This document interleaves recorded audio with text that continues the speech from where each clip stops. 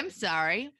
What? He was talking about the best pizza with somebody else, and I wasn't going to interrupt the man just because he was Eric Estrada, but my Right. stupid ass interrupted him.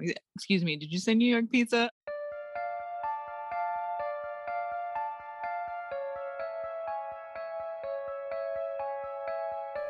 Between the present and the past, memories held in the walls and earth, energies and entities that cross the barrier into our dreams and our consciousness. That which has been left behind between the living and the dead. I'm Emily. And I'm Joy. And this is The Residuals.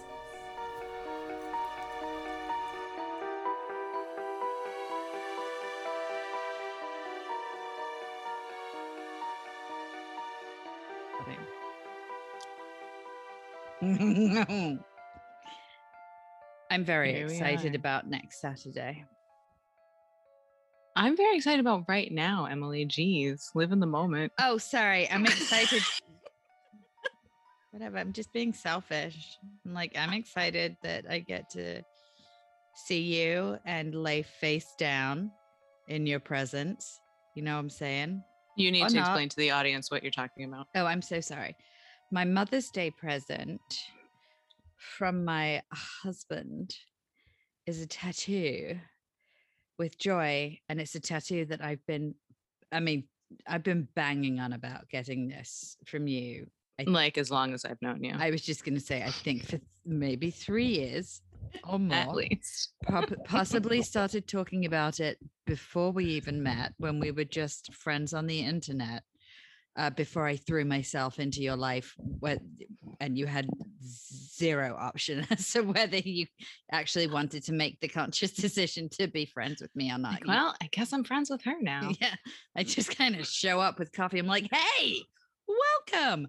It was You're like my a friend poof now. of glitter and coffee, and then something about a tattoo, and we're friends now. Got to go by, and then there was another poof, smoky, glittery cloud, and she was gone. So, a little bit of history. I'm half American. My mum's American and actually from California. And my grandfather was he was a great guy. And he was an engineer, and he was part of the team with Lockheed that designed the heat shield tiles for the Space Shuttle Columbia. So cool. Right? Which so cool for me to see that also then carried on in the subsequent shuttles. Of course, the would orbit and return in one piece, essentially.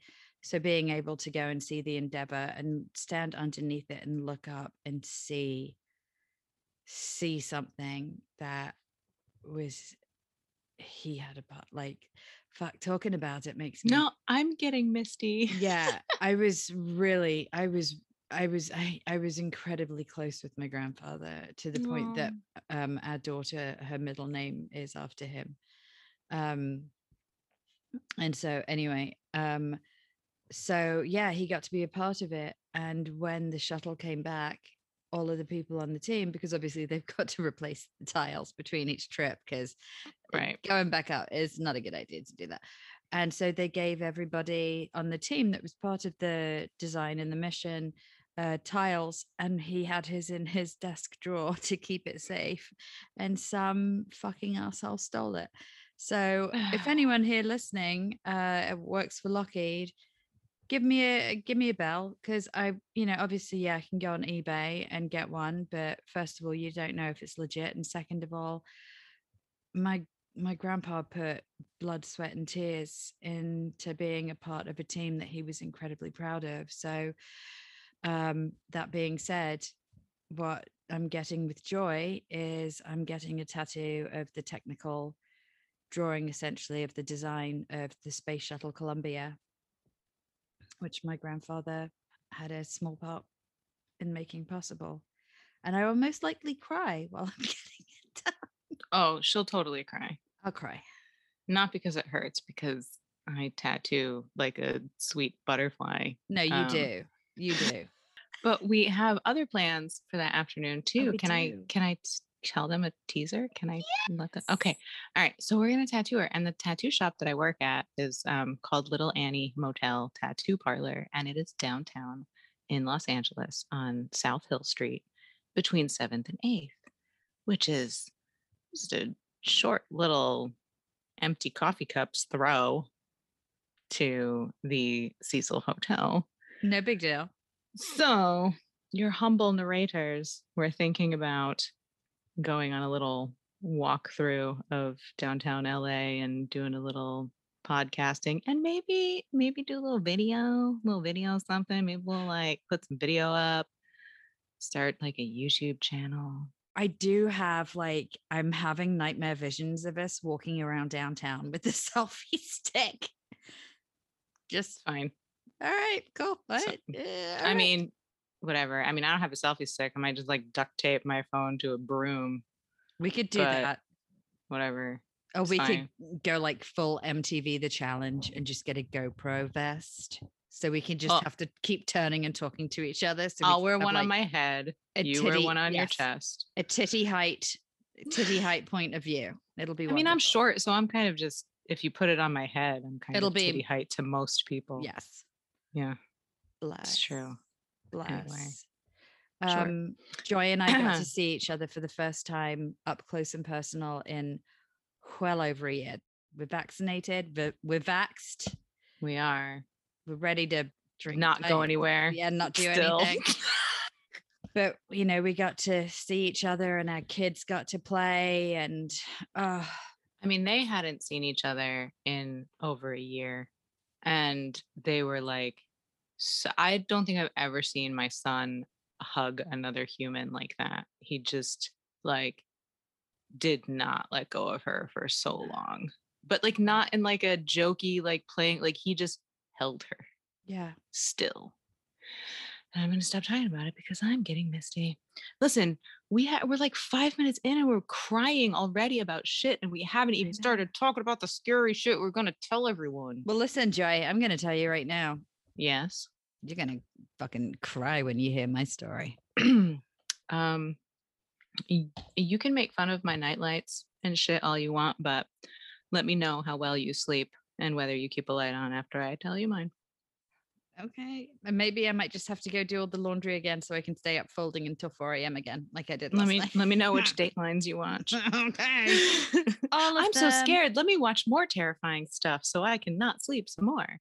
It's the procedural aspect of it. It's the fact that there's a calming Keith Morrison voice, which I've said this before. I'll say it again. If anything happens to me, I want Keith Morrison to do my Dateline episode.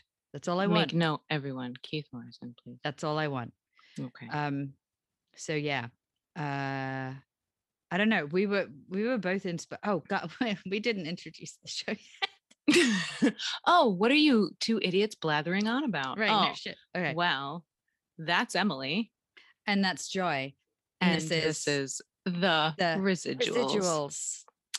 Today, we don't have a guest today for the first time in a really long time. I know. It hasn't been just a like, we tell each other stories thing in a really long time. I know. And also, we haven't done one of these since in the before times. Last time we did an episode like we're doing today, we were sitting at your old apartment talking about. Holy shit. Yeah. You know what I'm saying? Is that true? It is. My God. Yeah. Yes. It was. Yeah. Because the last time we told stories, they were Ed and Lorraine Warren stories. They were not like just random historical ones. Exactly. Yeah. Oh. These are random, but then I don't know if they are random because I think you and I were both inspired after our interview with Katrina, digging and diving back into watching Paranormal Lockdown with her and Nick Groff, and good God Almighty. It's so good. I finished season 3 and I've seen Paranormal Lockdown UK. I'm going to have to watch that again. But I'm like sad. I really like watching Nick and Katrina. I like them together. Listen, Nick, I want to give him a hug. But when I give him a hug, I'm also just going to kind of whip out a little bottle of holy water from behind, pour it down the back of his shirt and be like, sweetheart, envelop yourself in something to protect yourself. Protect yourself before you wreck yourself. He's always bringing shit with some home. demon shit. I know. Even on Ghost Adventures, he was. Same thing. I mean, they all had shit follow them home from stuff, and no thank you. You know what he reminds me of? And this is going to be a Gen X throwback. Maybe some Gen Z will get this. In I Know What You Did Last Summer, when it's raining and Jennifer Love Hewitt is out in the middle of the rain shouting, "What are you waiting for? I'm right here. Come and get me." That to me is Nick. He's Jennifer Love Hewitt shouting at the hook man, the hook-handed person. But in this case, the hook-handed person happens to be a demon entity in unhuman form. So he's like, this is the worst room. I need to sleep in this room with the demons. This is where I need to be. I think I hear some growling and I smell some sulfur. I'm just going to put up my sleeping bag.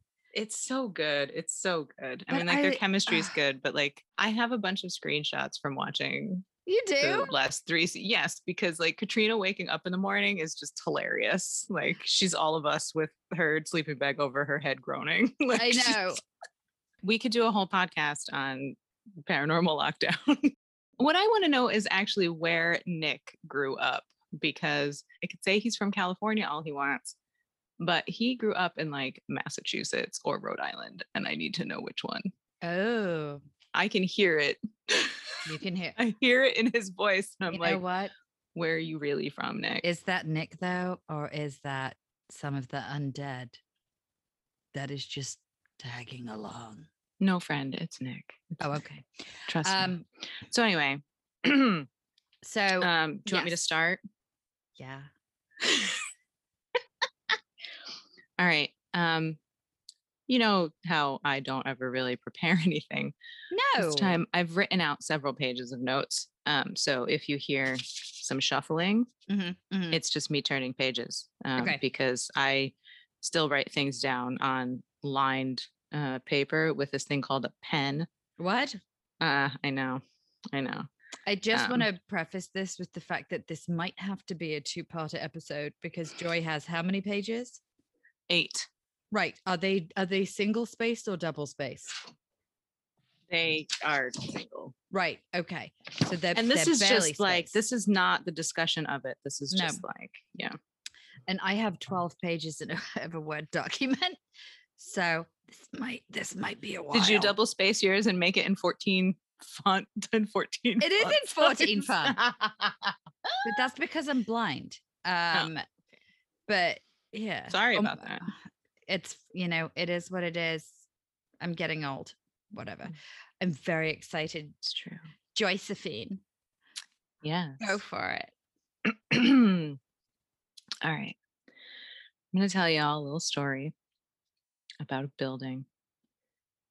It's wicked haunted at 44 Licking Pike in Wilder, Kentucky.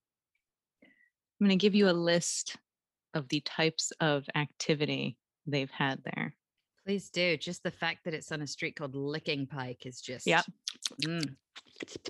I even looked up like where that came from, of course, but like the jury's sort of out. Nothing dirty. It.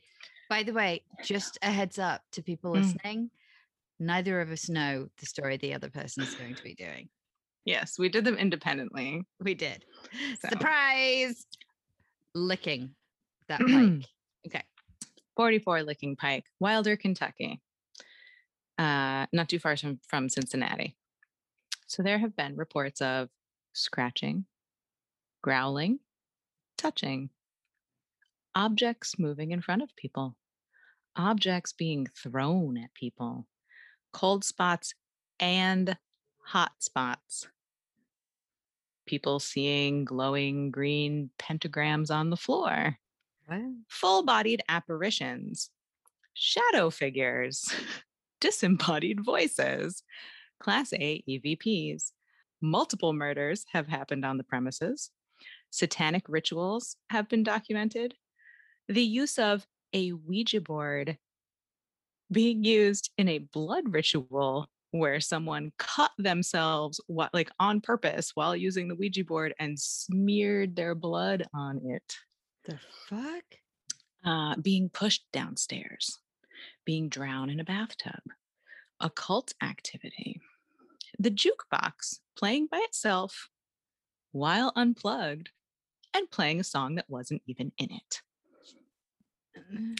Demonic oppression, demonic possession, exorcism, having thoughts of killing people, feeling sick, feeling dizzy, spirits speaking through people, as in channeling, employees quitting but feeling compelled to return and thus staying at this place for years, even though they are terrified and hate it.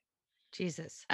Spirits, demons, negative entities following employees, patrons, and visitors home, ruining marriages, smell of graveyard roses, and the owner himself says he felt compelled to buy the property in 1978. Okay, I got a quick question. What's the difference between regular roses and graveyard roses? I'm not sure. Sorry. This place sounds like the IKEA of haunting. It's got everything it's possible. Right. It's basically the original portal to hell. And if you haven't guessed it already, I'm talking about the world famous or infamous Bobby Mackey's Music World in Wilder, Kentucky. Oh, okay. Yeah. I'll let you digest. Okay. So it's not far from Cincinnati, Ohio. Bobby Mackey's Music World was opened as a nightclub and honky tonk in 1978. So we are exactly the same age. Their motto is basically come for the ghosts, stay for the music. Leave with the demon. They forgot that bit. I will let you know before I get into detail. Once many moons ago, because I'm old, like I just said, I was out in Cincinnati and a bunch of us went to Bobby Mackey's Music World. Really? Yes. And I was fucking petrified. And we got out and we walked across the parking lot and the motherfucking building was closed. And I've never been so happy to not be able to get into a bar. How did it feel though, just being on the property? It didn't even matter. I was fucking terrified no matter what, because I had already known about it for years. Right.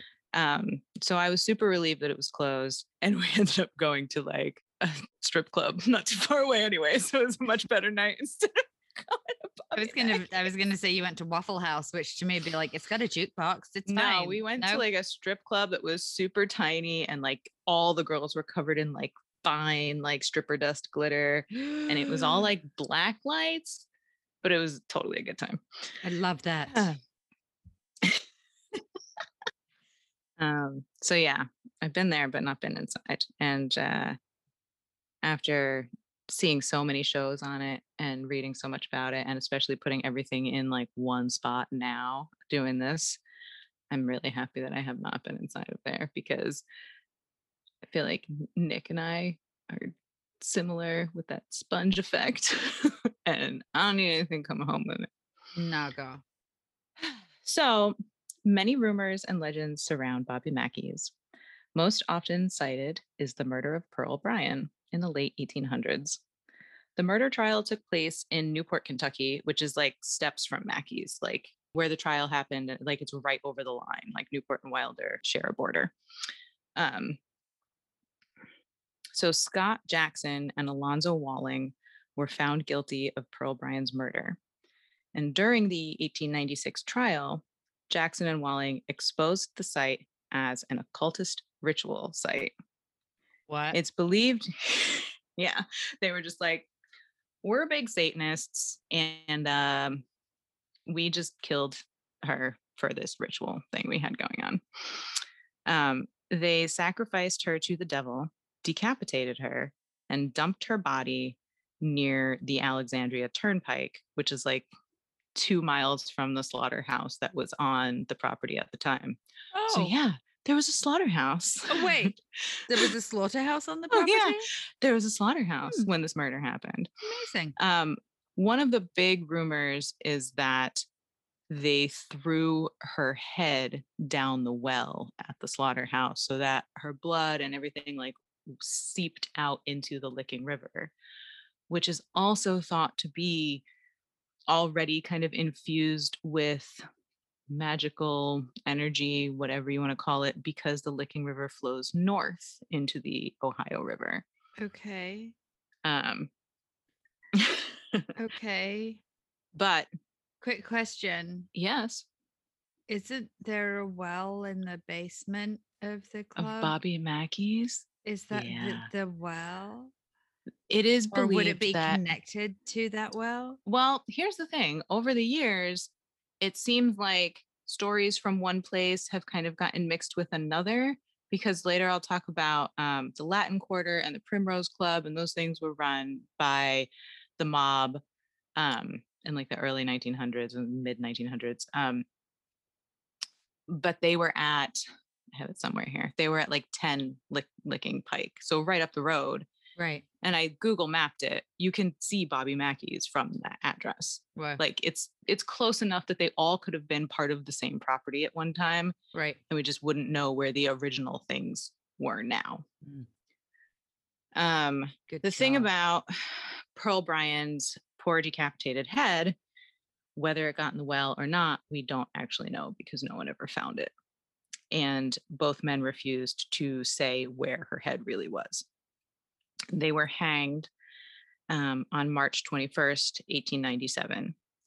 And apparently, Alonzo Watling threatened to come haunt the area as the noose was being put around his neck. Oh, fuck. And there have been EVPs and things that have been picked up that say, you know, I killed her and that kind of thing, and, you know, sort of feed into this story. Right. Records wise, though, there's very little paper proof that this stuff happened the way the legend goes. So the slaughterhouse was abandoned shortly after, eventually torn down, and a roadhouse was constructed.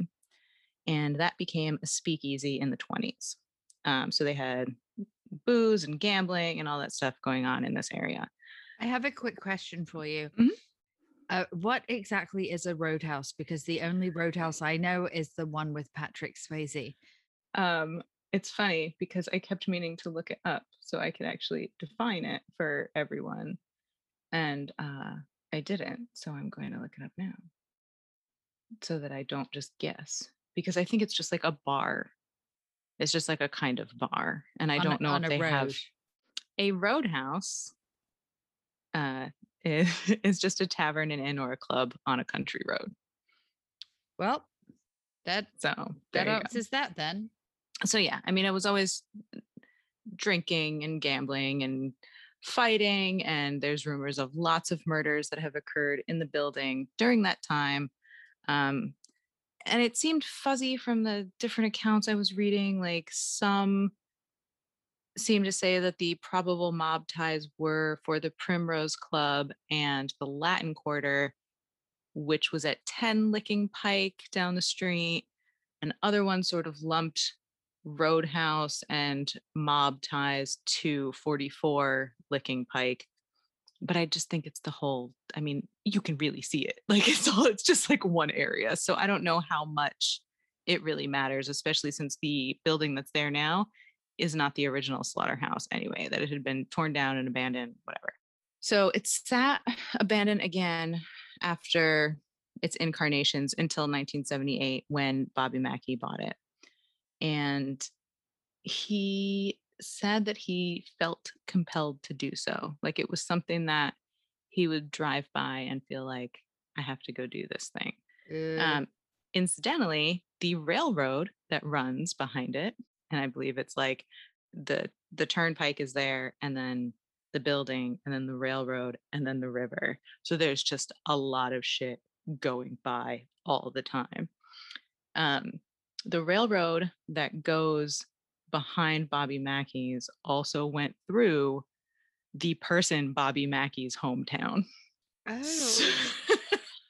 Which reminded me of, do you remember the Holzer files where they did the one that ended up centering around the railroad and the person who was like killing people along the railroad? Yeah, the one that the Do you hand would come out from the Yes, floor. yes. Right. Yes. Yes, that fucking terrifying thing. No big It deal. reminded me of that idea of like the railroad bringing that energy around with it.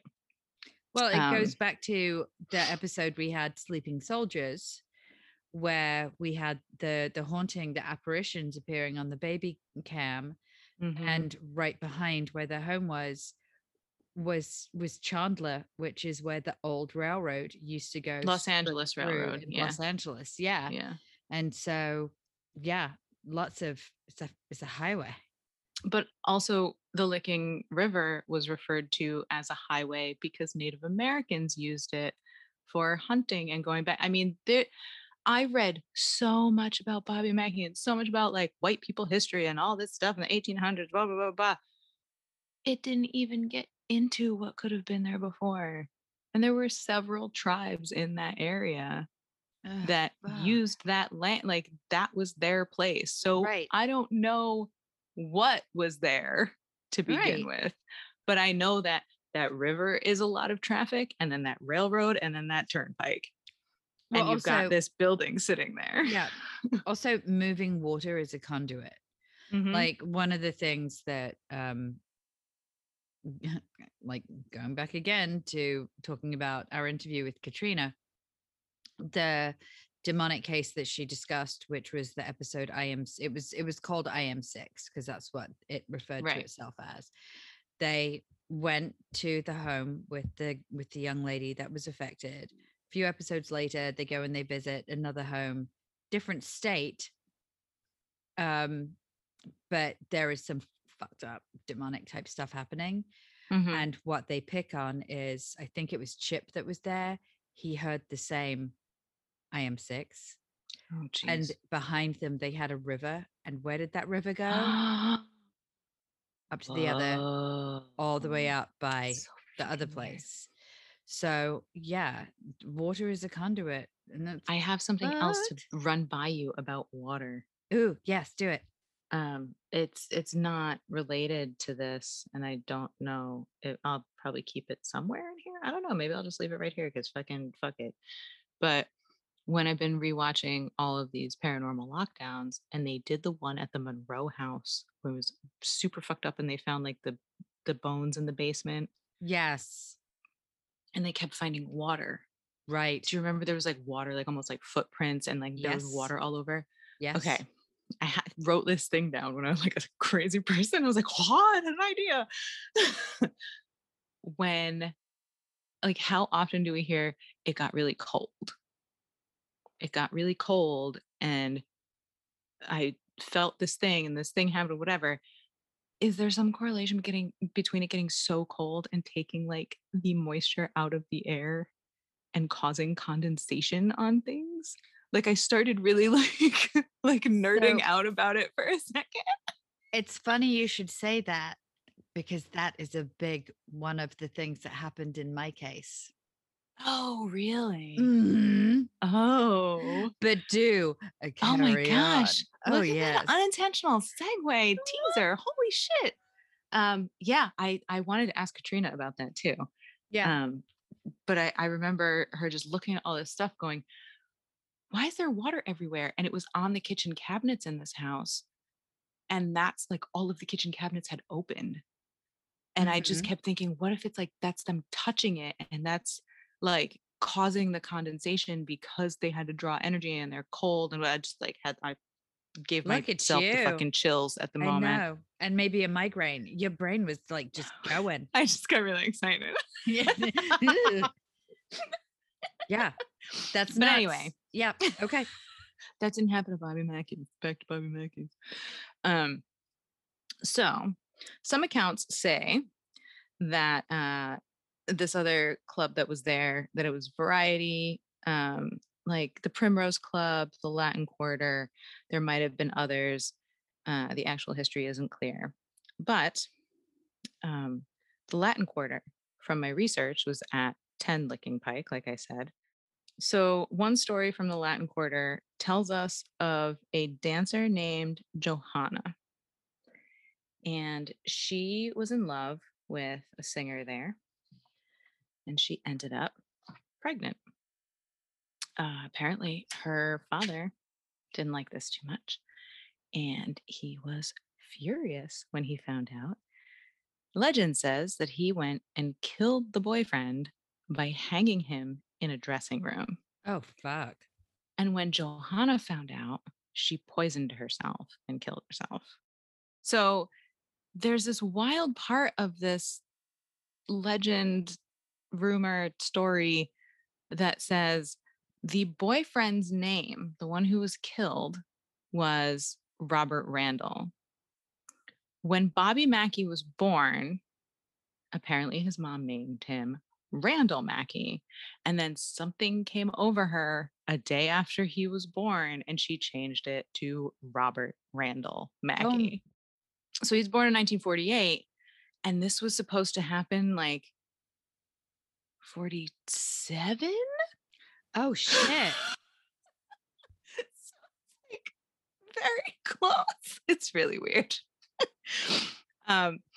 So aside from just that one incident with, or one story about Johanna and Robert Randall, the Primrose and the Latin Quarter were mob run. So I'm sure there was plenty of other horrible shit that went down that is not documented anywhere. I mean, I'm sure there were Right. other murders and things going on.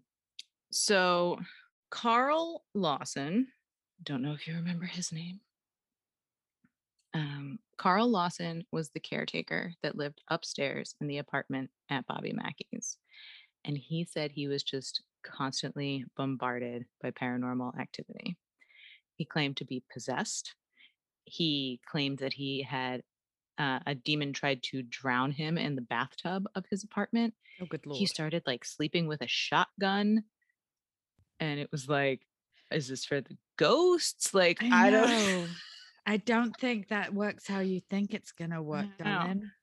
But he had an exorcism done. Oh, he did? He did. If you want to see the video of it, there is one of the Ghost Adventures episodes. I believe it's the 2010 from season 3, episode 4, maybe. There's an actual video of this guy's exorcism. Yeah, and it's just him yelling, screaming, going, "This body is mine!" Jesus. Like something like that over and over again. Yeah. So, and he's also interviewed by Ghost Adventures because they were there in 2008. And he was still alive then. So they sat down and talked to him about the whole thing too. I can't imagine how sad that must have been to have met this person, had a personal connection, relationship with them, and then to have to go back into, well, not have to, but then to go back into a place that essentially was their demise. That, but also on Portals to Hell, they do a Bobby Mackey's episode. So Katrina and Jack go, and there's a whole thing up in Carl's old apartment, and people leave him like offerings of cigarettes.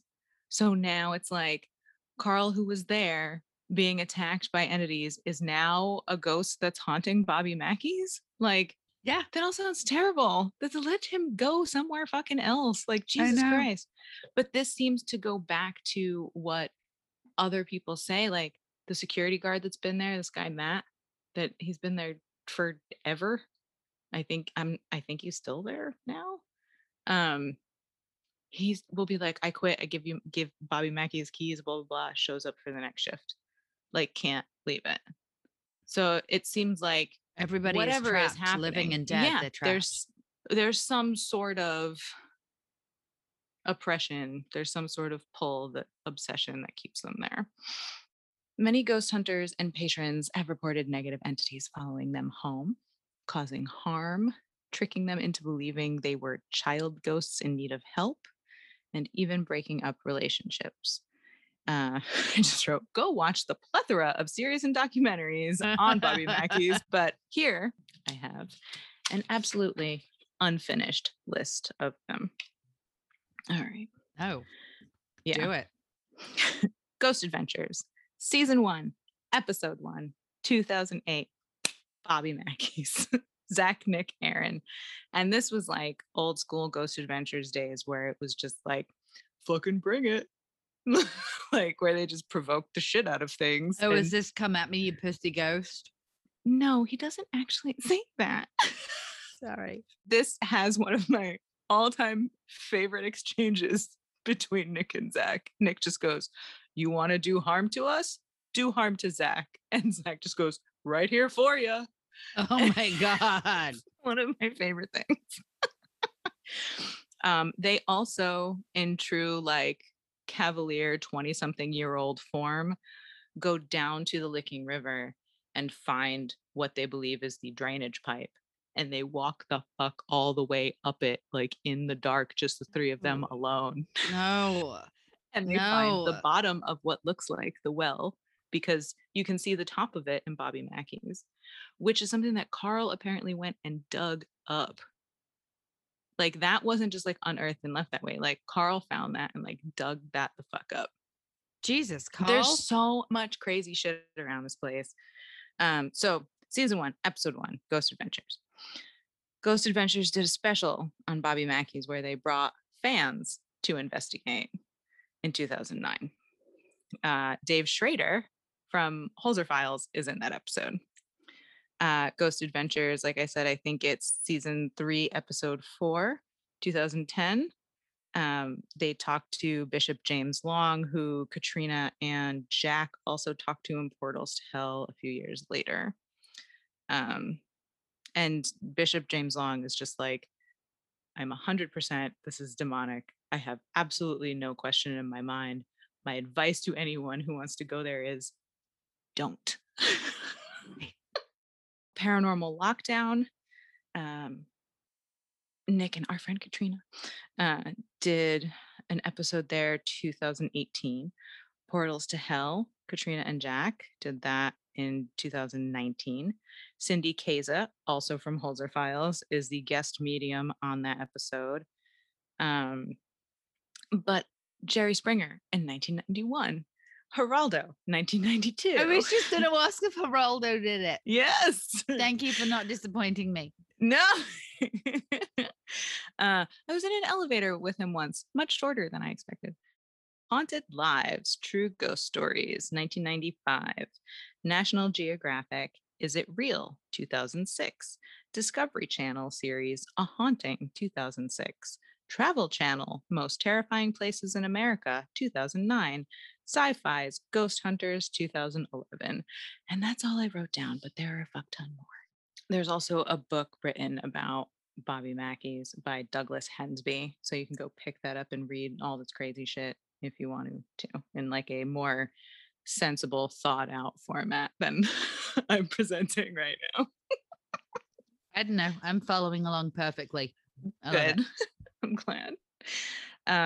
So the Portals to Hell episode talks with Bobby Mackey's official ghost guide, Laura, because they have an official paranormal team. You can also find their official paranormal team at gatekeeperparanormal.com because they run ghost tours like 4 to 5 nights a week. And I'm sure that really doesn't like bump up the activity at all. No, it's like, oh, we play music 2 nights a week. The rest of the week, we're just taking your money so you can see our ghosts and maybe have them come home with you. Yeah. Yeah. Do you like having your back scratched? Here you go. You can I leave with do some actual in like a scratches. masseuse way, Right. not so much. We've got some demonic talons for you. Take that home. No, thank you. One of the guys that was there in the Portals episode would not meet with Katrina at Bobby Mackey's. He was like, I won't go near that place. I almost didn't do the interview with you because I got too scared again. He said that he went on a couple of the investigations and made contact with a child. It's not a kid. No, not at all.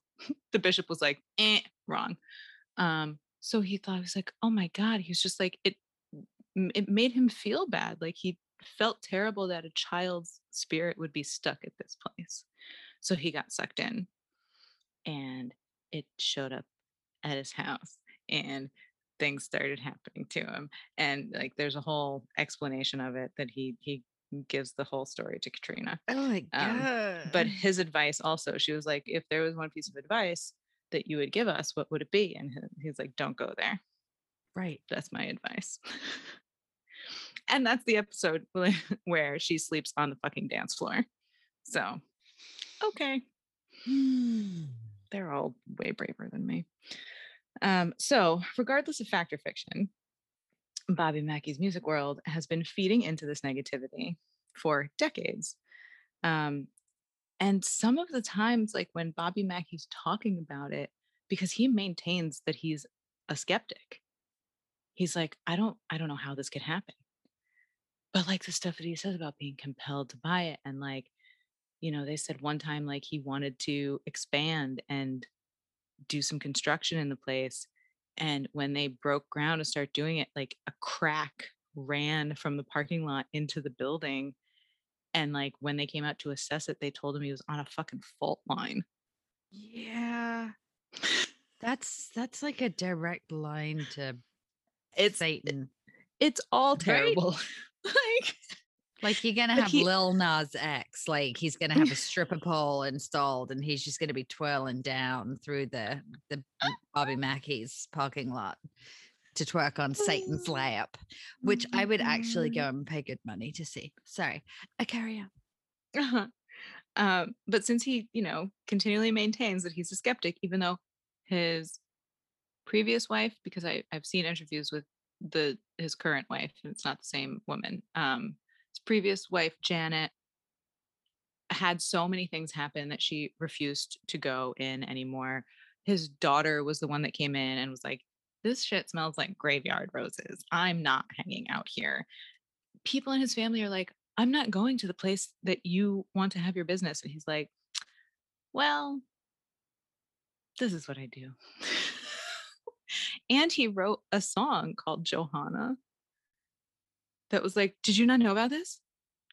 No. Yes. One of his like best known songs is Johanna, about the dancer. And he was like, man, we wrote it so fast. It took like 15 minutes for us to write this song.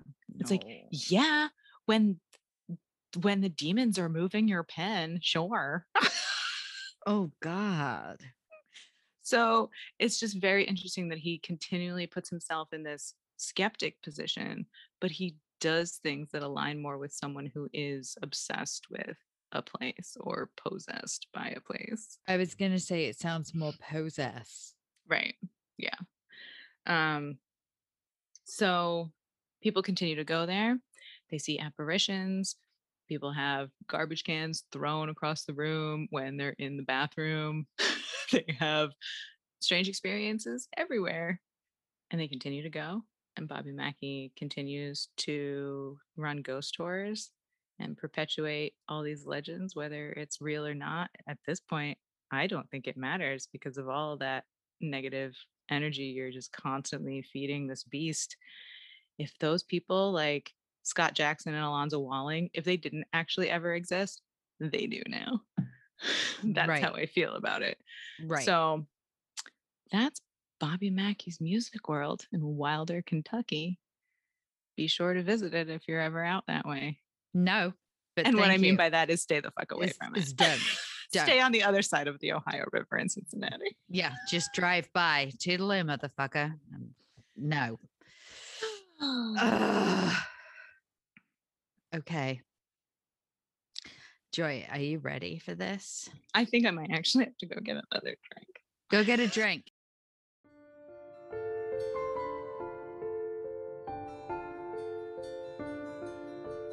If you have a scary story of your own that when you listen to us, you think, oh, I should send my stuff in, email us at theresidualspodcast@gmail.com. We also have Instagram, _residuals_podcast. And I think we have a Twitter too, don't we, Joy? We do. We definitely have a Twitter. It is at The Residuals Pod.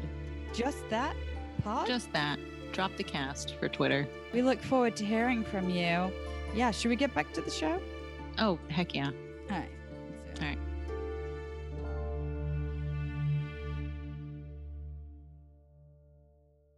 It's not What? New York pizza. Does it taste like New York pizza? No. Or is it just doesn't called New fucking York? taste like- Of course doesn't not. taste like New York pizza. No pizza out here tastes like New York pizza. I don't give a fuck.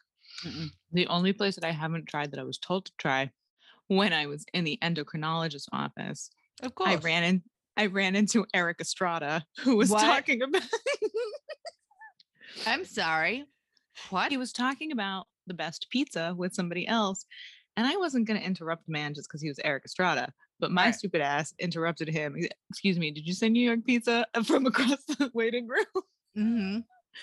So he was like, yeah, blah, blah, blah place at such and such airport because they have the water flown in from New York. And Are I you was like, fucking kidding me?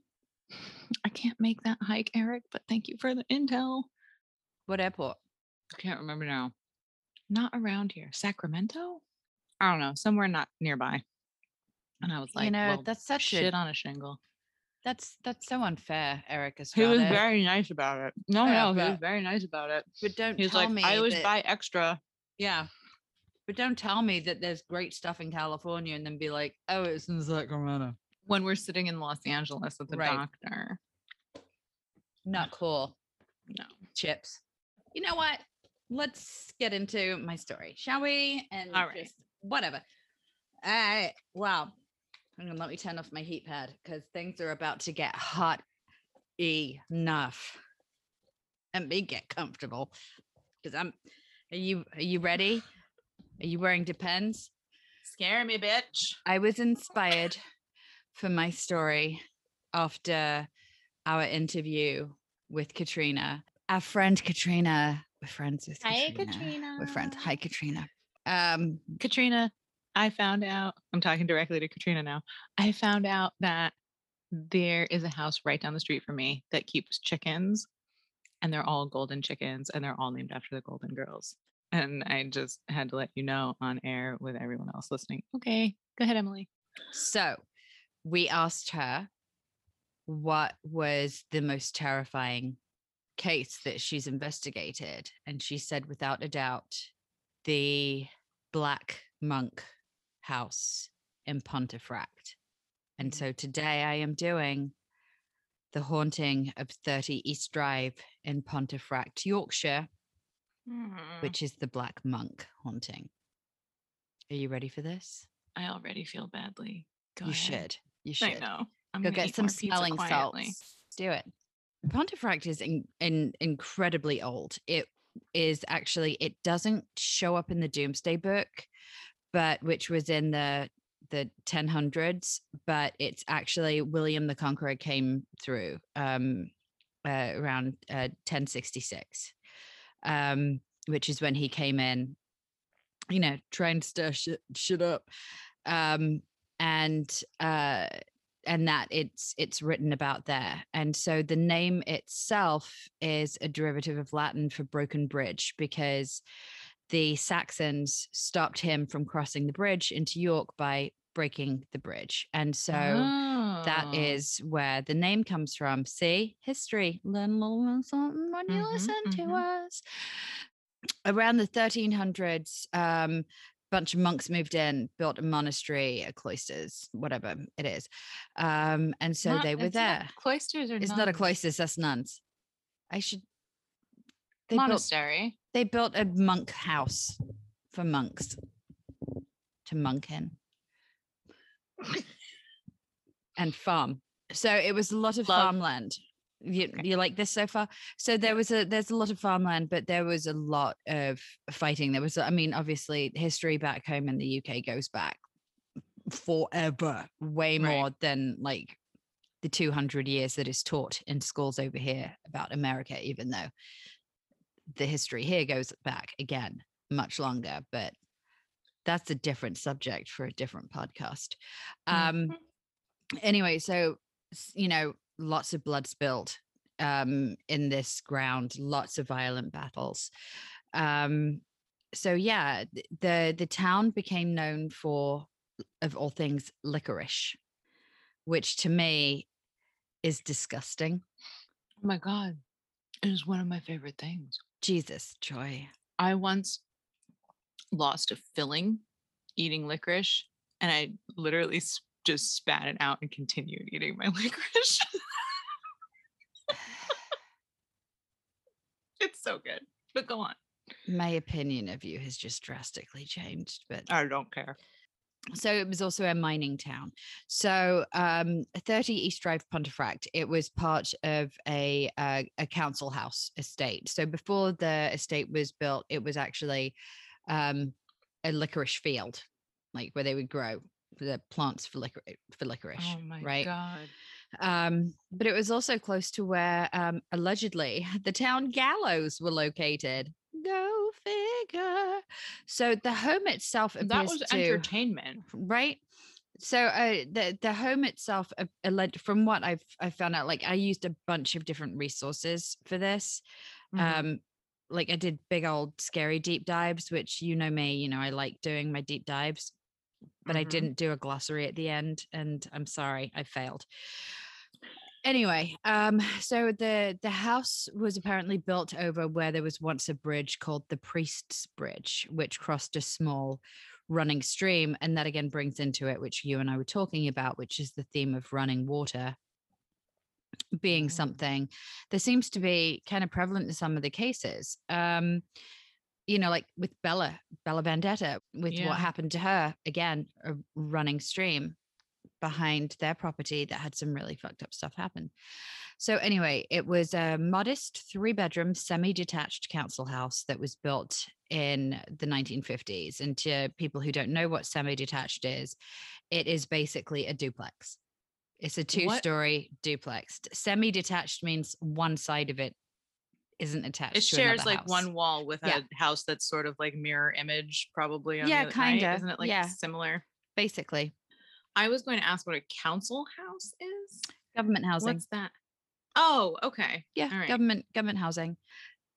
Jean, Joe, Philip, and Diane Pritchard moved into number 30 East Drive, Pontefract in August of 1966. Philip was 15, Diane was 12. Shortly after they moved in, during the hot bank holiday break, Jean, Joe, and Diane went off to Devon on holiday, very glamorous. And for some reason, Philip stayed behind and he was kept company by his grandmother. Not really sure why he was left behind. Honestly, camping trips in Devon, they're really glam, but if you can get out of it when you're 15, I would. And so his Yeah. grandmother that he stayed with is Sarah Scholes, and she's Jean's mother. So the family had buggered off on holiday to Devon, and leaving Philip at home. And so Sarah Scholes was left in charge. So one day, Philip is sitting out in the garden, hanging out, reading a book, and it was a lovely, hot, sunny day. While inside the house, Sarah, his grandma, was hanging out on the sofa knitting when she suddenly noticed the room becoming colder than usual. At about 11:30 that morning, Philip's grandmother reported a sudden gust of wind that she said rattled the windows and made the back door slam. So when Philip came into the house, he then reported that it was quite calm outside, and he went into the kitchen to make some tea and coffee. Now, 10 minutes later, he entered into the living room and he was confronted by a fine gray, white layer of chalk like powder drifting from the ceiling area, but it wasn't coming from the ceiling. It was coming from a level just below head height, with the space above it up to the ceiling remaining clear. So at first they were like, oh, like, let's try and be logical. Maybe it's the house. It wasn't. They just had the entire house redecorated, wallpapered, Maybe we're painted. just having a light fog in our living room. Yeah, and nowhere else. with chalk dust. No. Joy, No. Yes. So anyway, their first assumption is that it's somehow falling from the ceiling. However, it had very recently been papered. And at this point, the pair were more baffled than scared. And so this family was incredibly close with their extended family. They all lived really like within walking distance to each other. They were essentially neighbors on either the same street or on surrounding streets. So Sarah Scholes, the grandma, went and got her daughter, Jean's sister, Marie Kelly, who lived just across the road. So when Marie came and saw the white powder, she stared at it like, what the fuck is that? And then went just straight to the kitchen to get a cloth to clean it up. She promptly slipped in a pool of water that had formed on the kitchen floor. She got her shit together. She started to mop up the water and then noticed yet another pool on the floor. And as she began to clean that one up, she noticed yet another before realizing that new pools were forming as fast as she could mop them up. So thinking that the water was welling up from beneath the linoleum, she's a smart kid. Like these Yorkshire women in this, they were all like very level-headed. They didn't immediately go to where I would have gone, which is, oh my god, fucking run. Right. Yeah. They're more like you. They're more of the joy, let's rule everything out. So she lifted up the linoleum thinking it might be something like a plumbing leak coming up. Right. I have a question. Yes. The mist was there. It wasn't mist, darling. It was dust. She had to clean. She went to get a cloth to clean it up because it was covering the surfaces. But it was like falling out of not the ceiling. Yeah. So like there was like portal gap. There was like, but I mean, that sounds like a portal. Well, I guess, I mean, like and stuff falling through. Yeah. The only way that I could think about it was when you're flying and you're above the clouds and it's all like lovely, peaceful, wonderful. You go through that cloud and it's pissing down with rain underneath it. Right.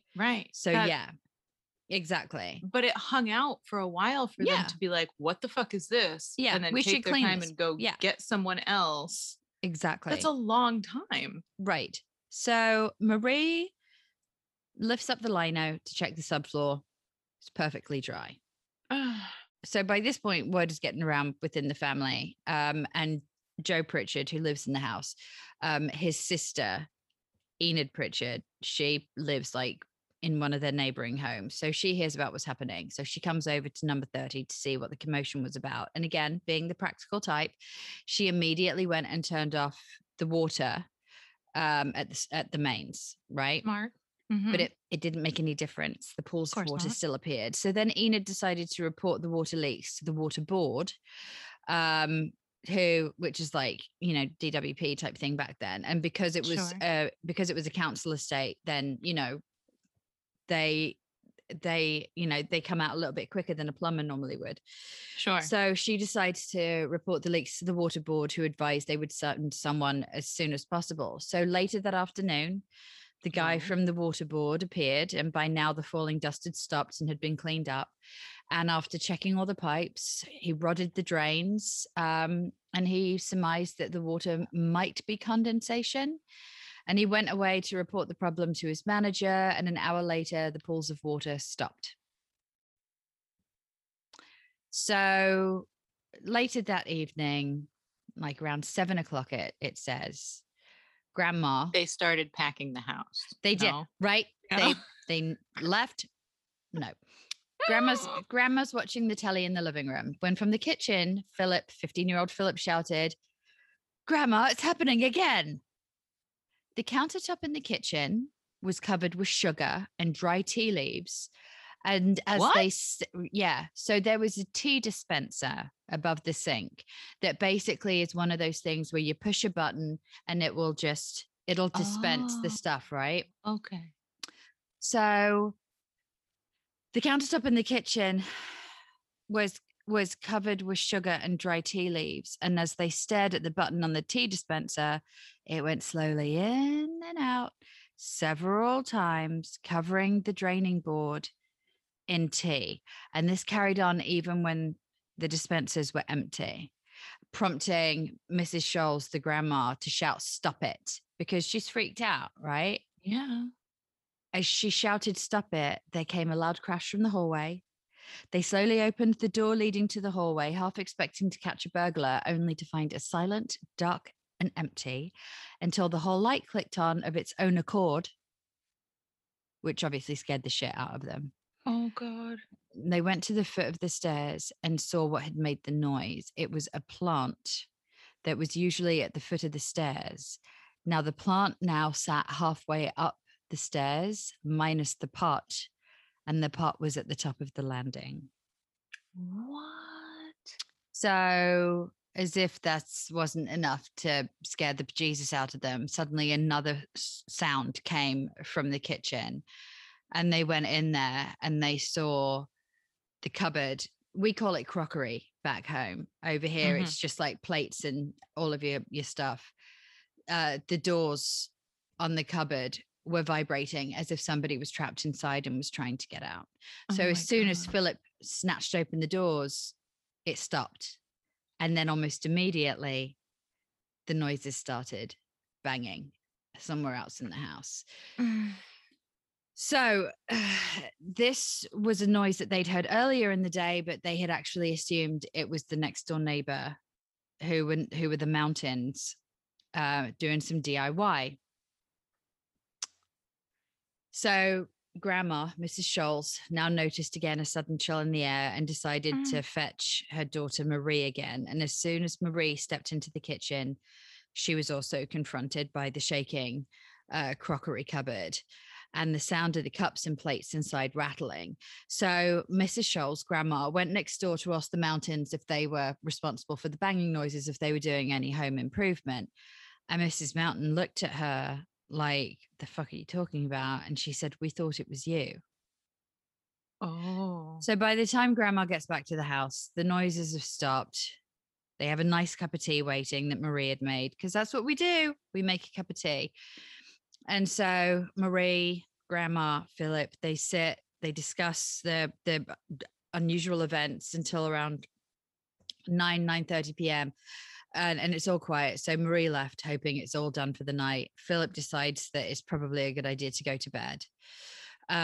So he goes up to bed. I know, listen, keep calm, carry on, Joy. Keep calm. It was the 60s. So anyway, so he goes up, Sarah Scholes is granny. She figures, you know what, you're right. Good night's sleep is needed. She locks up, switches off the downstairs lights, goes up to Philip's room to say goodnight. And as she did so, she noticed that Philip is staring behind her shoulder at his wardrobe, which houses up until only recently back home, we don't have built-in wardrobes like they do over here. You had to get like an armoire, like a freestanding IKEA, whatever wardrobe. So he's looking over her shoulder at his wardrobe, and it is swaying back and forth as if a boat in rough seas. And at that point, the two of them finally noped the fuck out of there and stayed at the Marie's house, her daughter's house, for the rest of the night. Now, Marie's husband happened to know a bloke down the street. All I know is his last name is O'Donnell. Bit of an amateur ghost hunter. So the next day, comes over to check out the house, and he tells him he thinks it's a poltergeist haunting. He sticks around, does some poking about, nothing really happens, and he toddles off home. And as he the calls door the is, ghost a pussy and leaves them with it. It's like, come on, you pussy ghost. Nope, nothing. Okay, bye. I'm going to go have some PG tips. So he leaves. And as they close the door, they hear a loud bang behind him, turn around, go into the living room, and there are pictures face down on the floor, one of which is the wedding photo of Joe and Jean Pritchard, and it is sliced in half. You gotta be fucking kidding me. Oh, no. This is just the beginning, Jay. Strap in, girlfriend. So now when Mr. and Mrs. Pritchard return home with Diane, their daughter, from their holiday, the disturbances stopped, immediately stopped. So they all had to just conclude that there's got to be some logical explanation.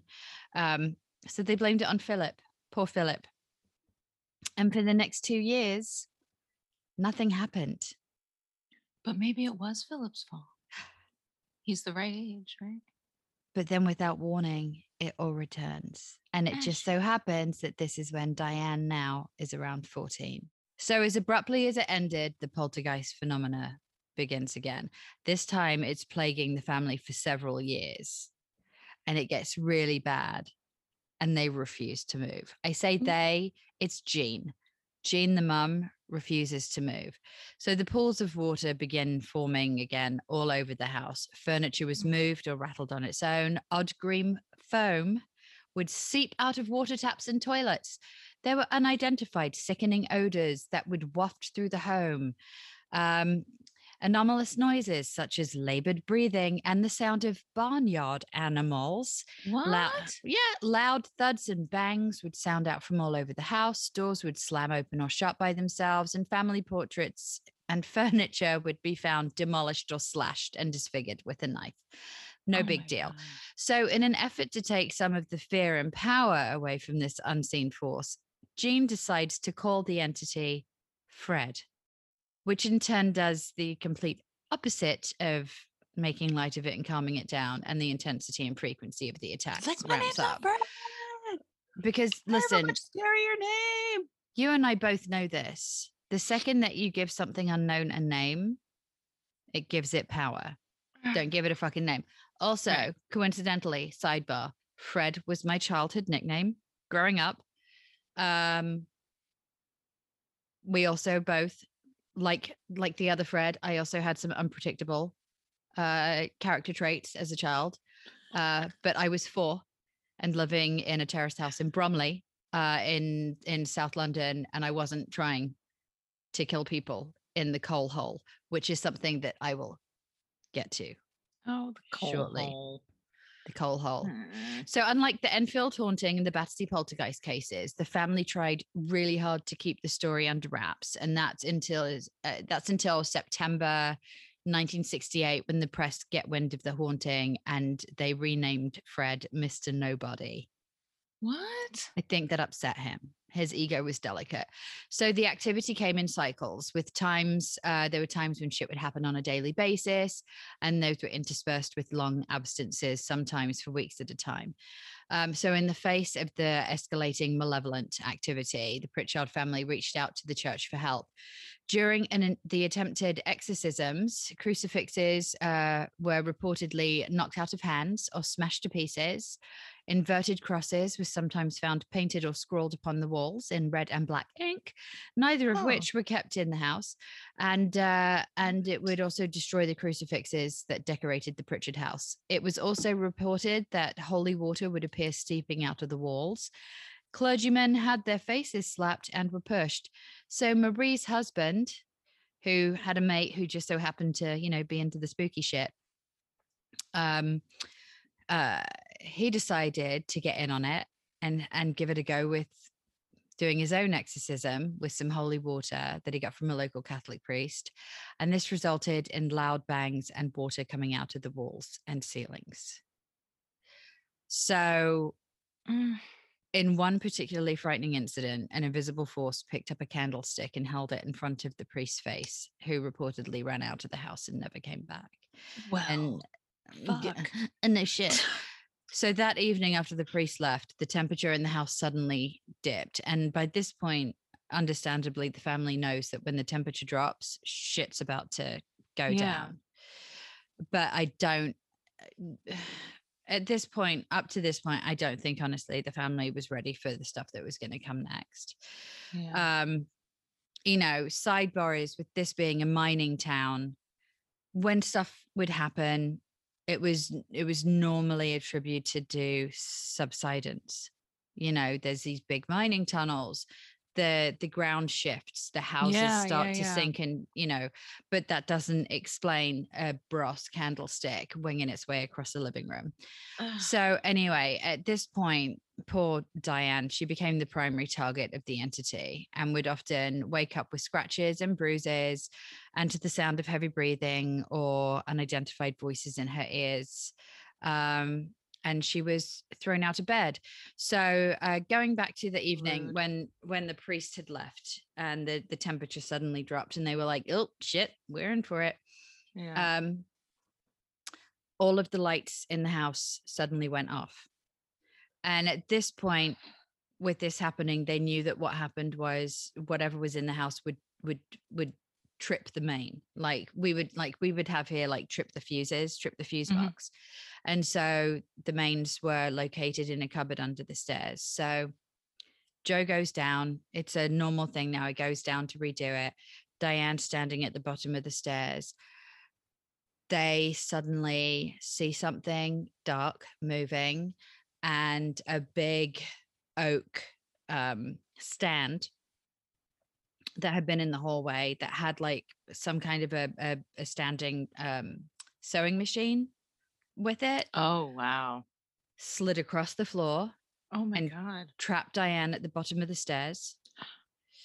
And Joe and Jean desperately tried to get it off of her. And the more scared Diane was, the heavier it was, like it was not moving. And at that point, Diane realized that if she calmed down and she relaxed, then it would move. So they were able to move it off of her, right? So then that goes back to what you and I have always discussed about PK stuff, with being mainly focused on hormonal changes and stuff. Yeah. However, and at least, yeah, if you want to go the other route and say that it is an external entity, if they don't have anything to feed on, right, then maybe that's it. I mean, when she drops her fear, exactly. So Colin Robinson going off of that point, that exactly. So on at least one occasion, she was actively choked and slapped around by an unseen force in full view of witnesses. Her hair was sometimes seen to stand up as if someone were pulling and yanking on it. And then one of the worst ones was she was forcefully dragged up the stairs screaming by an invisible hand that left laceration and bruises in the shape of a hand on her neck. Diane would be pushed, have her hair pulled. Several occasions she was dragged across her room. The entity would also lash out at others, and there were reports of people being held down, pushed, slapped, or punched, even if they were just visiting. Whoa. So now, do you remember Marie and her husband who decided to do a low rent exorcism? His sister Renee was known to have the touch. She was a bit of a psychic, did tarot cards, read tea leaves, blah, blah, blah. So with her background, you know that she's like fucking down there with the quickness. She's like, what, haunting? I'll be right there. Anyway, so she comes to the home lots of times to help figure out what the fuck is going on, and comes to the conclusion that the kids, Philip and Diane, are the source of energy for the entity haunting the Pritchard home. Renee suggests that the family communicate with the ghost to see what it needs. So when the Pritchards finally hold a seance in the fucking tiny hallway, the response isn't exactly what they'd been anticipating. A shitload of stuff comes hurtling down the stairs at them, including shoes, towels, sheets, and a mattress. What? So after that, the family abandoned any further notion of making contact. Way to go, Renee. Not to be dissuaded, Joe's other sister, Maud, rocks up to 30 East Drive to give the family a piece of her mind about all this bullshit, and what her eyes is tomfoolery. She doesn't believe any of this. She thinks it's just a bunch of codswallop. So she's in the living room telling them, you know, oh, what idiots they're making themselves look. And while she's doing this, in the kitchen, the refrigerator door opens. A jug of milk floats out. You can't make this shit up. This is this is some Matilda level shit. Like this is Matilda. Like Ghostbusters. Yeah. So it's okay. So a jug of milk comes out of the fridge, floats across the hall into the living room, stops above Maud's head, and dumps the entire contents on her. Now you're a wizard, Harry. Yeah. So this is where like it goes it goes full Harry Potter, Matilda bonkers stuff right now. Oh so it turns out that, you know, aghast as what has transpired, church-going Maud gets up to leave the house, making sure to give the unseen inhabitant a piece of her mind before breaking into a rousing rendition of Onward Christian Soldiers. I love it. Being a God-fearing churchwoman, Maud also brought her gloves with her to the home because that's, you know, the proper etiquette. But she can't find them in her haste to leave. And suddenly they see that not only are her gloves not in her handbag, they are floating in the air as if worn by an unseen person, and they are conducting along with her rousing rendition Stop it right fucking of the now. Church of England classic hymn. I will not stop. I will not stop. This was, I would love to say I'm making this up. This was seen by multiple people. Yeah. What? Which, like, I mean, this is one of the instances where the family were like, lol, Fred, fist bump. But I'm going to say that's probably the only one. So one of the more terrifying occurrences was the grandfather clock, which, you know, you see this. There's an episode in season 1 of Paranormal Lockdown with Katrina and Nick. So there's a grandfather clock that is still to this day situated on the first floor landing at the Pritchard home. It was thrown down the stairs towards Jean, the mum. Since then, the clock hasn't worked, yet many people who go to the house to investigate have experiences with it ticking or chiming. While filming Paranormal Lockdown in the house, they, after an incident downstairs, they heard a noise in the attic, went up to investigate, and there is a banister at the top of where the landing is.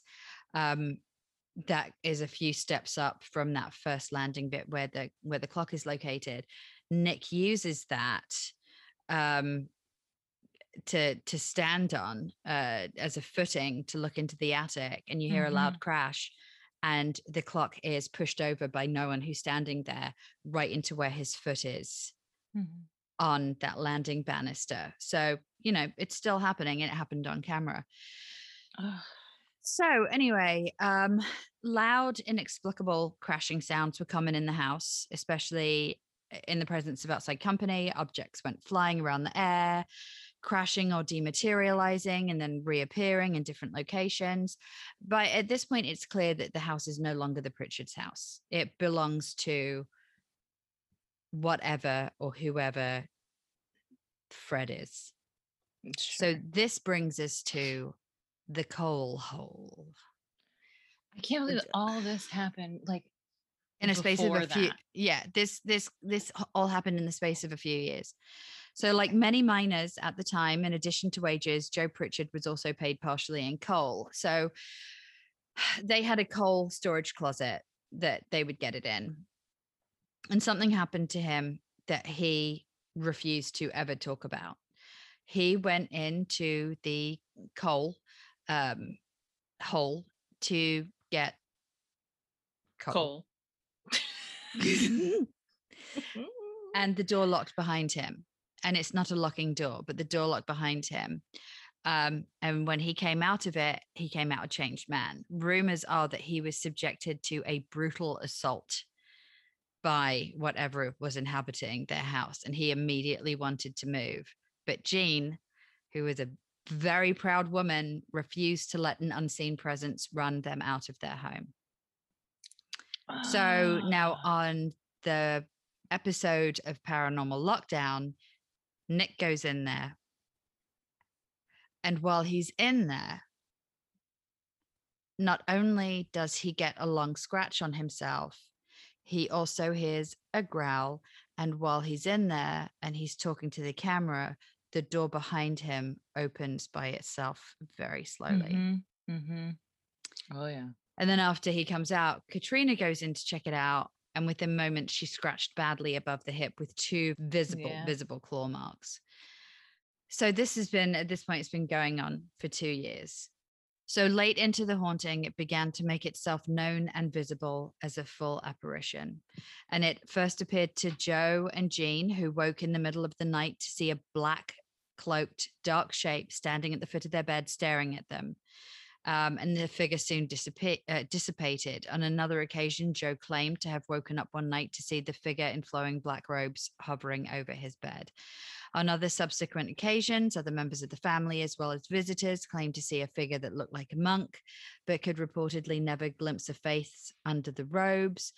The apparition was often described this way, as dressed in black robes with a hood covering his face, not unlike that of a medieval monk might wear, which would then earn it the nickname as the Black Monk.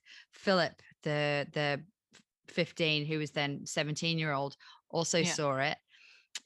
He just walked around the corner into the kitchen one day. It was standing there, and it slowly sank into the kitchen floor and out of sight. Now, this motherfucker has right? really got its game down. Right. So remember at the beginning of this, when this all first started happening, the first day it was happening, Sarah, Jean's mum, went next door to talk to the Mountain family, see if they were doing anything. During this time, towards when it started making itself seen, one morning Mrs. Mountain was at her kitchen sink when she felt someone standing behind her, and she'd heard no one come in and assumed it was her nephew who'd snuck in to make her jump. She said something like, "I'll give over," turned around, and she found herself looking at a tall figure dressed in a black monk's habit with a cowl over its head. The position prevented her from seeing its face. And she said it looked quite solid, and that oddly enough, she felt no fear, only curiosity. And then poof, it vanished. The family, neighbors, and locals would even claim to have spotted the apparition prowling the property, and that it would even change things up occasionally by appearing to be wearing women's fur gloves. Maybe they were Mauds. I was going to say, maybe likes gloves. Who knows? So the Pritchards called in some paranormal investigators who found some interesting things when looking into the history of the land that the house sat on. One of them was an investigator and author called Tom Cuniff, I think it is, Cuniff, and he found that the area had once been the site of a battle and had also been used, like I said earlier, as the town gallows where hundreds of people had been executed. In particular, there was supposedly a Cluniac monk who had met his end by hanging there after being found guilty of raping and killing a young girl around Diane's age back in the 16th century. And Cuniff believed that this was the spirit that was haunting the home, and ever since, that presence has been known as the Black Monk of Pontefract. However, not long after the physical manifestations of the monk began to appear, the haunting abruptly ceased, never to occur again. So years later, Joe comes home from the pub, a bit worse for wear, because he liked to drink, and I don't fucking blame him at this point.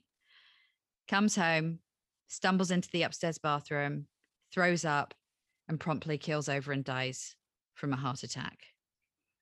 In the episode of Paranormal Lockdown, when they're there and they're upstairs, when they first get to the house, Nick mentions that he keeps being drawn to an upstairs window. That upstairs window is the bathroom. When they're up there talking, suddenly Katrina, her face kind of changes, and she stops him and she says, "Listen, I just need to tell you something. I just saw Nick's reflection in the mirror, and it wasn't Nick." And the person that she described, the person giving them the tour, confirmed that she's describing Joe. Yeah. So that happened. So going into their experience on Paranormal Lockdown. But wait, it just stopped? It just stopped. Well, here's the thing. I'm going to get into that because it's okay. Stopped while they were still living there? It stopped while they were still living there. So in 2012, Renee, who read the tea leaves, her son, Pat Holden, wrote and directed a movie based on the haunting of his extended family. It's called When the Lights Went Out. And when speaking about his mother's experience with the house, he said that Renee was frequently in the thick of the paranormal action. She was a psychic. He said she read palms. And when she was interested in spiritualism and anything weird, she went there as much as she could to provide my auntie with some support, but also because she was really fascinated by it. Now, parts of the movie were actually filmed at the house, and some of the crew had paranormal experiences. Why would you do that? While I'm looking, I don't know, as you do. So Jean had prior to this decided to finally move out of the house. Kids were grown, gone. Joe was dead. She finally was like, I'm just done. Guess I'll peace leave. out. Yeah, finally. All right, fine. So the producer of the movie, a guy by the name of Bill Bungay, he decided to buy the property from Jean and Joe's son, Philip, because Philip was selling it for a steal. Even though Bill had produced this terrifying film based on the house, he asserted that he didn't really believe and called it codswallop. That is until he started experiencing things himself. So I gotta tell you this thing. Current next door neighbor, Carol Fieldhouse, who you meet in Yes. the paranormal lockdown, she said that everything was really chill and quiet. And then it started to take a sinister turn shortly after the film was released. She didn't know that their former owner, Philip Pritchard, had just sold the long empty property to the film's producer, Bill. And in a newspaper interview, Carol said that she'd seen Philip tidying up the front garden. When she went out and asked him if he'd sold it to any of his nephews, because she thought it must be one of them because she heard the TV blasting really loudly all night. And he said, no, there's no TV in there. It's empty. And then he turned pale and said, God, it started again. And she hasn't seen him since. Oh, fuck. Right. So anyway, since buying the house, Bill Bungard has decided to open it up to people willing to pay money to spend the night in a home that contains what is widely believed to be the most violent poltergeist in Europe. However, Ouija boards and exorcisms are banned from the property. Now, going back to when Nick and You're not Katrina monitoring anyone. Nah, he's like, here you go. Here's the keys. It's in a lockbox. Here's the code. Anyway, oh no, poor Carol. I forgot. Poor Carol has the keys to the padlock on the front door. God, poor Carol. I hope he's at least paying her. Anyway, so while filming for Paranormal Lockdown, Nick and Katrina were woken by slamming or banging noises in the house and would the next day try to reach out to the entity known to the family as Fred. One of them being they were in one of the rooms, I think it was Philip's room, and they asked it to move a ball, and the ball began rolling across the floor of its own volition. Yeah, and at this point, it seemed like what was in the house was rather playful. But then things started to get knocked off stands. Things were thrown across the room or broken.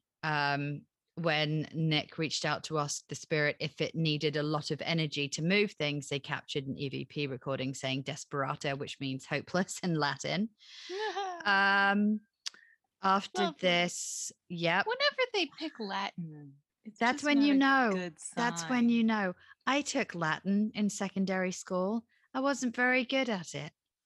I wasn't. I don't talk in it. Only evil things do.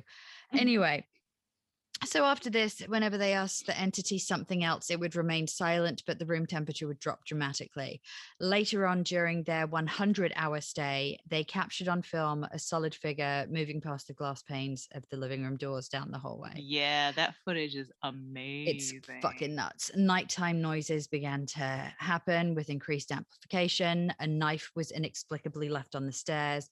The crew began to complain of being pushed or shoved by something unseen, which actually I seem to recall it happened when they first walked in the house and they were upstairs in the bathroom, and it was right before Katrina said that she saw Bill in the mirror. Nick said something just pushed me, and they were like, oh yeah, no, I kind of saw you, like I saw something push your jacket. So there we go, that happened. Anyway, so the common types of activity now reported by visitors at the house include foul smells, disembodied voices, scratches, and other physical attacks, unexplained light abnormalities. No, anomalies. Light anomalies. But I'm just going to say floating lights. Okay. Nausea and a shadowy figure, but Fred's favorite party trick is to move marbles about. So the entity will reportedly, they got like hit by a marble when they were there. There's like no fucking marbles around. Exactly. Anywhere. So the entity will reportedly drop them, throw them, and they will sometimes just appear to drop through the ceiling or appear out of thin air. And some visitors have even claimed to have had marbles appear in their home and other locations. What is this fucking weird wormhole? I know. What is it? It will also reportedly often steal unattended keys. This being one of the things that happened in the house where Jean was cleaning the fireplace. She heard a noise and looked up, and a big thing of keys came flying down and hit her in the face. And it was a missing set of keys. Jesus. So thanks, Fred. Anyway, so it will steal unattended keys, and on one occasion, the house keys, someone's lost house keys were found inside a vacuum cleaner, which didn't work and wasn't used. It was something that Bill had put there for like effect to make the house look like it was from the 60s. Oh my God. And reportedly, the paranormal activity is not just limited to 30 East Drive. Neighbors also report the shadowy figure in their gardens and have claimed to have experienced mild activity in their homes. Thanks, Oh, Bill. burn It's it also down. yeah. It's also claimed that on one occasion the bed in Diane's old room was destroyed and the room trashed at around 4 a.m. on a night when the house was unoccupied. And the kitchen has also been found in a state of disarray on occasion. Other researchers have claimed to have had similarly bizarre experiences on the property and captured numerous instances of a voice on tape and quite a few pieces of photographic evidence. Investigators have also expressed shock at the sheer magnitude of sinister paranormal activity at the residence, with some even claiming that they actually feared for their lives while there.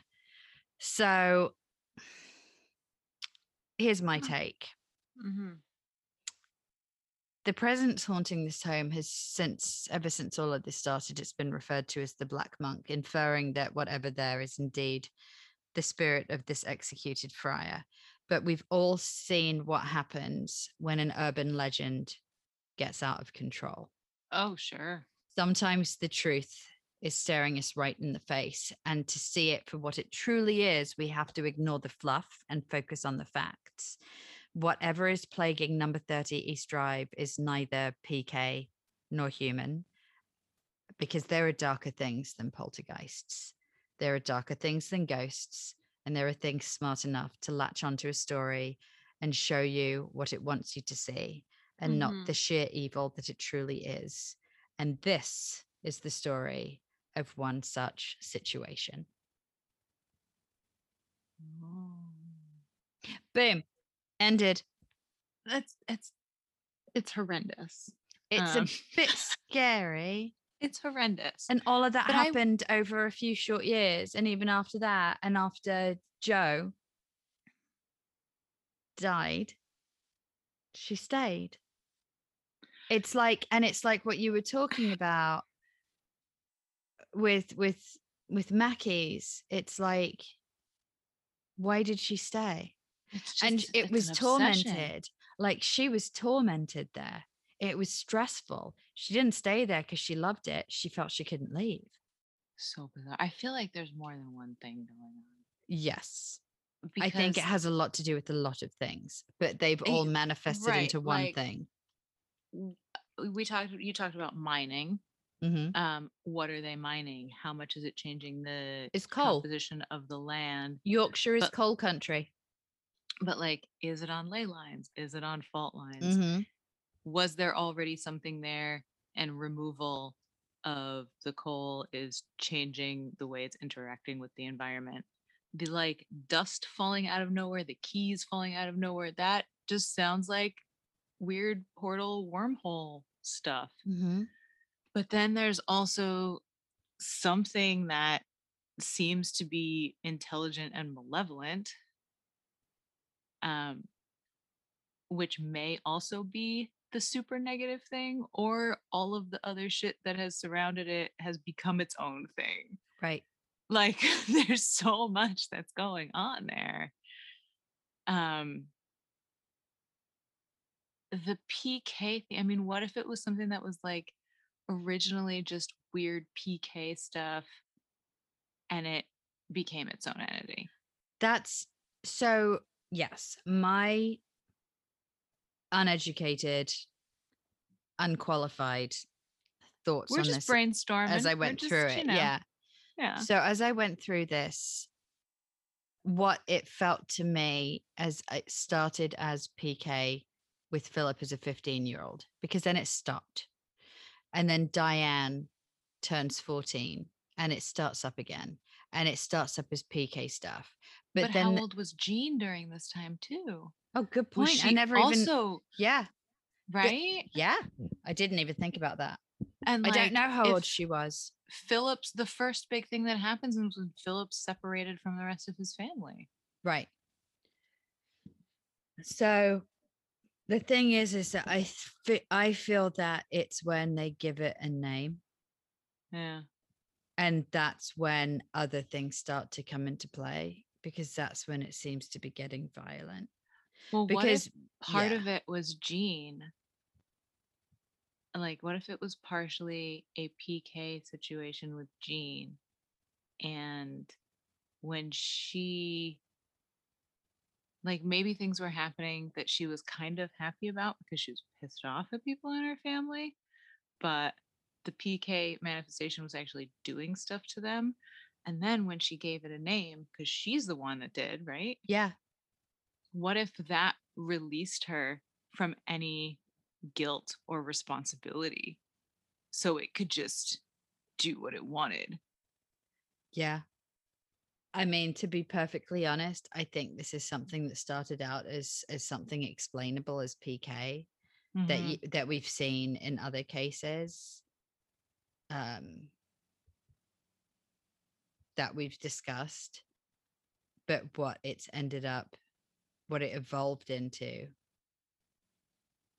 is something that is not PK and something that is inhuman, and it is something that has taken on the appearance of what the urban legend is and what it Yeah. has been given the name and the title of. And like roams the neighborhood. Yeah. Like, fuck that. That's Yeah. not fair. Nah. No. Nah. Ugh, I'm not going that place. No. no. No. But I'll yeah, stay on so this side of the pond. so that is the story of 30 East Drive, Pontefract, otherwise known as the Black Monk House. Well done. Well done. Yes. We're almost done with this season. I know. Joy, it's been a long time since it's just been you and me. I know. That So was kind of fun. nice. I know. Aw. And we got one more episode left now We of have this one season. episode left in this season, and then we are taking a well-deserved break because we have done a season and a half of this podcast out of 2 seasons, Right. all remotely. Yes. So hopefully, if things continue on the trend they are now, we should be able to do season 3 in person. I know. Do you want to do quick gratitude? Oh, yeah. Okay, you go first.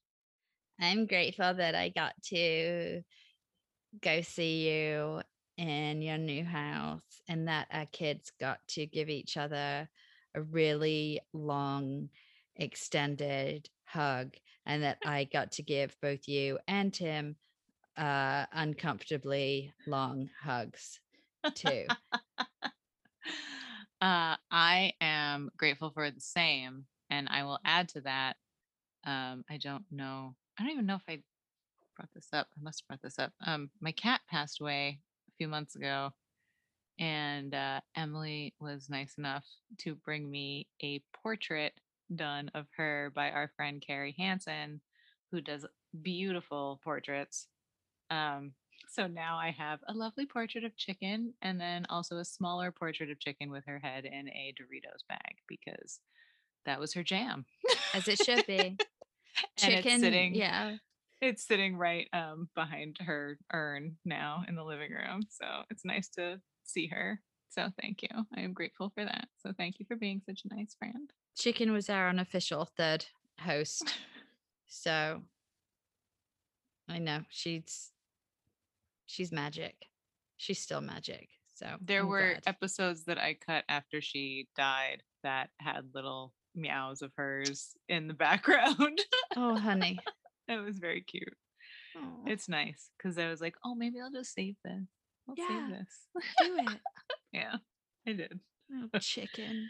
I Well, miss that stupid cat so much. I know, darling. 17 years. She was 17 fucking years old. She was a tough broad, man. I brought her though. When we moved to this house, I grabbed her urn and I was like, all right, come on, fatso, let's go. You can't stay here. Obviously. Like, Obviously. you cannot stay living here. Obviously. Oh, babes. Oh, Well, I love you very much. And I I'm love you very too. excited that I get to see you in person very soon to get artwork put on my body permanently by you. I'm so excited. I'm gonna like record some of it so we can show people Okay. if they want to see. Okay. They'll get to see my bingo wing vibrating at a Oh, high Lord. speed. I'll do it slow-mo so you can really see Oh, the great. undulation My of the favorite. tattoo needle. Can't fucking wait Undulation for is such a that. good word. It's wonderful. It is. All right. I love you, Joy. I love you, Emily. We love you, listeners. We do. We would be And nothing without you. we would. And we appreciate God, we got a few, we got new people that are tuning in. And hi, welcome. Welcome. We're very happy to have you here. Thank you for putting up with like Joy said, for a season and a half of 2 seasons, we've been doing this remotely and we have no idea what we're doing. We've been figuring it out as we go along. And so there are sometimes technical snafus that, like you said, we're just trying to figure it out. But thank you for hanging in there. Thank you for listening each time we have a new episode coming out. And thank you for supporting us and writing to us. And tell your mates, go and give us a nice review and rate us on iTunes or whatever platform you listen to, because it feels really nice to see that. It does. It's true. But yeah, until next time, don't be an asshole. Be kind. Wash your hands. Sage your sofa. And don't be afraid of the dark. But I will. Especially tonight, Joy. Oh, fuck yeah. Oh, yeah. I'll see you later. Bye. Bye.